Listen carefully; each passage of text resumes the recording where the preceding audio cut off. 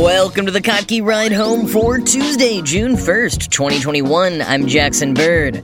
500 years later, the Medicis continue to ruin Michelangelo's artworks, but fortunately, some bacteria are on the scene to restore his works to their former glory. The new naming scheme for COVID-19 variants, and the story of Allendale, Texas, once the only village in the entire world to be fully air-conditioned. Here are some of the cool things from the news today. It's not often that an art restoration done well makes the headlines. Restorations can kind of be like cleaning the house, People rarely notice when it's been done, but they certainly notice when it hasn't. An art restoration, likewise, goes viral when an unqualified person, say, turns a fresco of Jesus into a blurry monkey painting, but doesn't usually garner attention when successfully undergone. Unless the successful restoration was achieved by slathering statues with corpse juice-eating bacteria. That's what happened last year at the Medici Chapel in Florence, where they employed a few types of bacteria to clean the Michelangelo-designed statues and tombs of the Medici's mausoleum. According to the New York Times, this all started in 2016 when Marina Vincente, one of the restorers at the Medici Chapel, attended a conference in which biologist Anna Rosa Spercati and her colleagues from the Italian National Agency for New Technologies shared how they had used bacteria to give a fresh wash to Baroque-era frescoes at the Palazzo Farnese in Rome.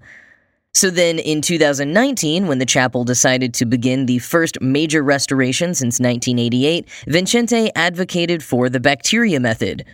And, I should say that this all really began in the 1500s, when Pope Leo X, the first Medici pope, decided that his family should have a great, lavish mausoleum designed by Michelangelo.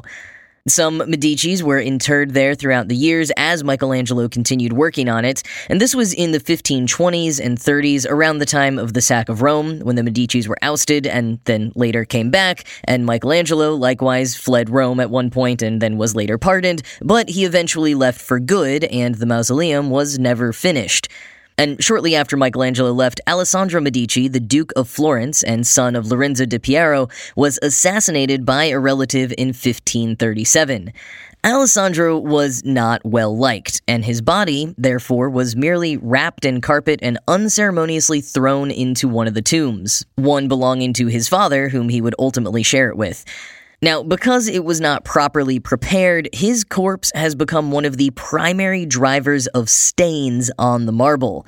Quoting the New York Times, "Over the centuries, he seeped into Michelangelo's marble," the chapel's experts said, creating deep stains, button-shaped deformations, and, more recently, providing a feast for the chapel's preferred cleaning product, a bacteria called Serratia fecaria SH7. End quote. So, the stains are thanks to Alessandro, general passage of time and hand oils of tourists, as well as the residue left behind from plasters that were used to make copies of the marble statues and structures over the years. The Times notes that descriptions of stains on the marble began as early as 1595, so this has been an ongoing project for centuries. And thus enter the new bacteria method. Quoting again, "In November 2019, the museum brought in Italy's National Research Council, which used infrared spectroscopy that revealed calcite, silicate, and other more organic remnants on the sculptures, and two tombs that face one another across the new sacristy.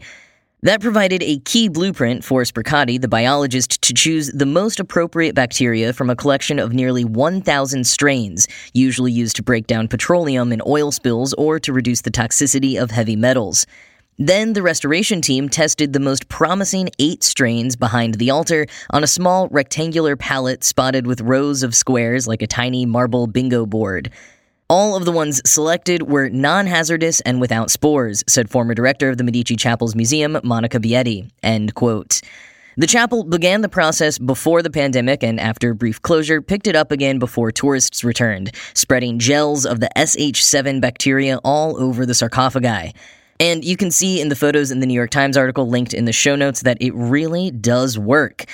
Plus, art restorer Daniela Manna pointed out to the Times that it's, quote, better for our health, for the environment, and the works of art, end quote.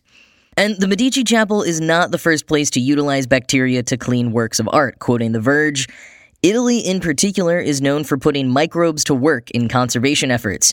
A sulfur-chomping bacteria was used to remove black crusts from parts of the Milan Cathedral and performed way better than a comparable chemical treatment. In Pisa, a bacterial strain that eats pollutants helped clean up damaged frescoes on a cathedral dome and at a cemetery near the Leaning Tower. Other researchers are mapping out the bacteria and other tiny beings that already live on paintings.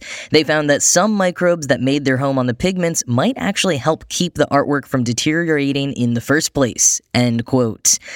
It is so cool to see this fusion of art, science, and history all working in harmony towards better solutions for the future. It's something that I think Michelangelo himself would be super into.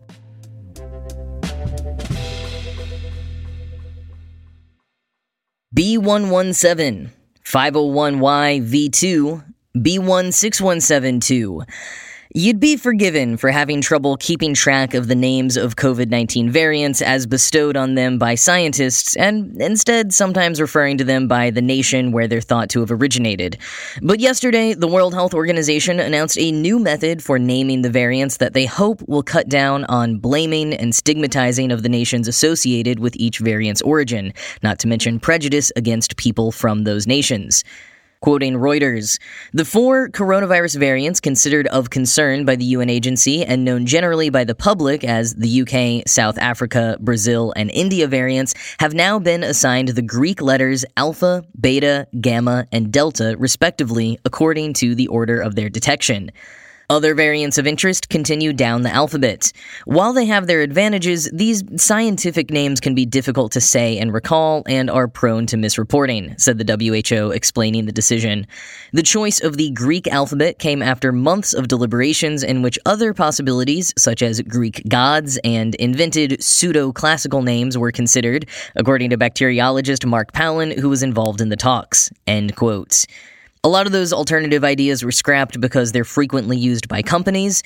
The WHO also considered using plants or fruits, as well as lost religions, or simply VOC1, VOC2, VOC3, etc. But Palin pointed out that if you were to pronounce that in English, it sounds a bit too similar to a certain swear word, VOC1 or VOC1. Yeah, good point, Mr. Palin. Some scientists had apparently already been using the names of different types of birds for the variants, but this was ruled out due to the fear of those certain birds being targeted, not to mention those of us with avian-related names. The alphanumerical names will continue to be used in research settings as they do contain pertinent information within their names, but informally, the WHO urges us to use the Greek alphabet names going forward. As WHO epidemiologist Maria von Kerkhove said, quote, "No country should be stigmatized for detecting and reporting variants," end quote.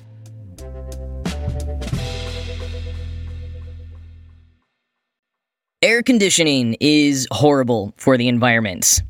The units themselves use an astronomical amount of energy, and the coolants used in them when they leak into the atmosphere during manufacturing are several times more warming than CO2. Yet, the number of units in the world is skyrocketing as more and more communities hit record temperatures in their warmer months. As Stephen Barani wrote in The Guardian in 2019, quote, "The warmer it gets, the more we use air conditioning. And the more we use air conditioning, the warmer it gets," end quote. And yet, especially here in the US, where modern air conditioning units were invented and first implemented, so many facets of our lives have been shaped by air conditioning. So implementing new, more environmentally friendly cooling solutions will require some radical shifts in day-to-day life. And nowhere is that more true than in the southern states, where long, hot summers caused populations to stagnate in the early 20th century, and they wouldn't see a net gain of new residents until the 1960s, when central air conditioning started coming standard in new homes, meaning that heat waves were no longer as deadly. And as Salvatore Basile, author of Cool, How Air Conditioning Changed Everything, described it to the Smithsonian Magazine, people were now able to, quote, "carry on very normal lives during the hot months, which would not have happened before," end quote. But while we can now appreciate the many benefits of air conditioning, even as we reckon with its environmental impact, the technology was not an instant success. First installed in offices and theaters, air conditioning was often viewed as something for people too soft to put up with the heat, though people's opinions frequently changed once they got to experience the marvel for themselves. It took a while for air conditioning units to be sized and designed for domestic use as well. Window box units rolled out in homes starting in the late 1940s, but central air conditioning took longer to crack. In 1953, the National Association of Home Builders, or NAHB, decided to undergo a one-year research project to prove whether it would be economically advantageous to install central air conditioning in residential homes. They partnered with the University of Texas at Austin to design a new subdivision of 22 homes on the outskirts of the Allendale neighborhood in Austin. The houses would all be 1,400 square feet with 3 bedrooms, garages, 1 or 2 bathrooms, and, of course, central air conditioning. Now, one reason that central AC had not been installed in homes previously was because the fans were so loud and the machines themselves so large. The builders had to get creative with how they would obscure some of the machinery, and they learned some parts of the process by trial and error. For example, they used sheetrock hidden in the walls of the house for ductwork instead of metal ducts, which a report after the fact cited as the greatest single headache of the whole endeavor. And interestingly, while the experiment was mainly about central air conditioning, the builders took great care to implement other methods of cooling, like wide overhangs to create shade, windows placed intentionally to avoid strong sun, new types of insulation, and ventilation systems in the kitchens, bathrooms, and attics. In exchange for all of these newfangled designs and a standard mortgage, residents had to agree to a regular observation by researchers for their first year in the house. Quoting Amusing Planet, "After the one-year-long study was over, the NAHB reported that families spent more time at home, slept longer, took on hobbies, improved their appetites, and were generally happy.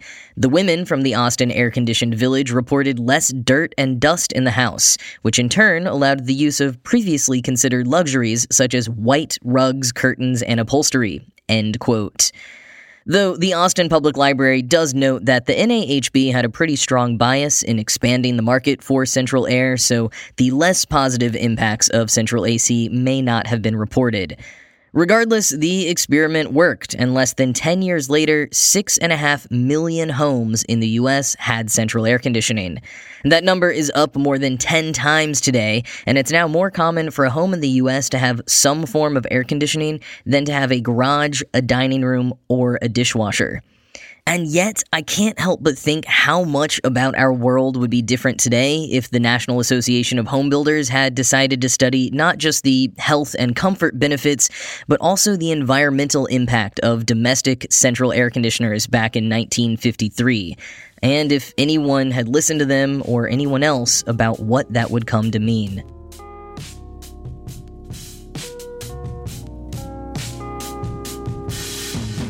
So on Friday, I kicked off Memorial Day weekend here in the U.S. by sharing one journalist's definitive ranking of hot dog cooking methods. There were 9 methods shared, from boiling to searing to roasting over a campfire. However, one listener, Paul, wrote in to inform me of one hot dog cooking method that was tragically left off the list: the Presto Hot Dogger. Paul described it to me as, quote, "the most innovative method of 60-second cookery ever devised," end quote.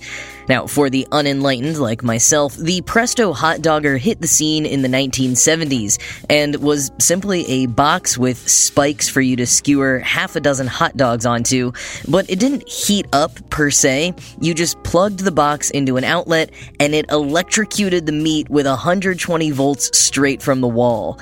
That's right, you just electrocuted the hot dogs, and in 60 seconds, they'd be good enough to eat.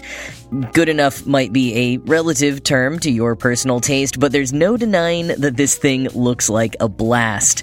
Last year, The Takeout got their hands on one of these machines, and after getting bored with hot dogs, ran some experiments to see what else they could cook with it, including a bratwurst, a Twinkie, and a zucchini, which, as the creator of a long-running show about what kind of weird things you can put on a waffle iron, I have mad respect for their attempts. In any case, there are a number of these available on eBay in case you want to relive the glory days of hot dog electrocution for yourself, and thanks again to Paul for bringing this amazing machine to my attention.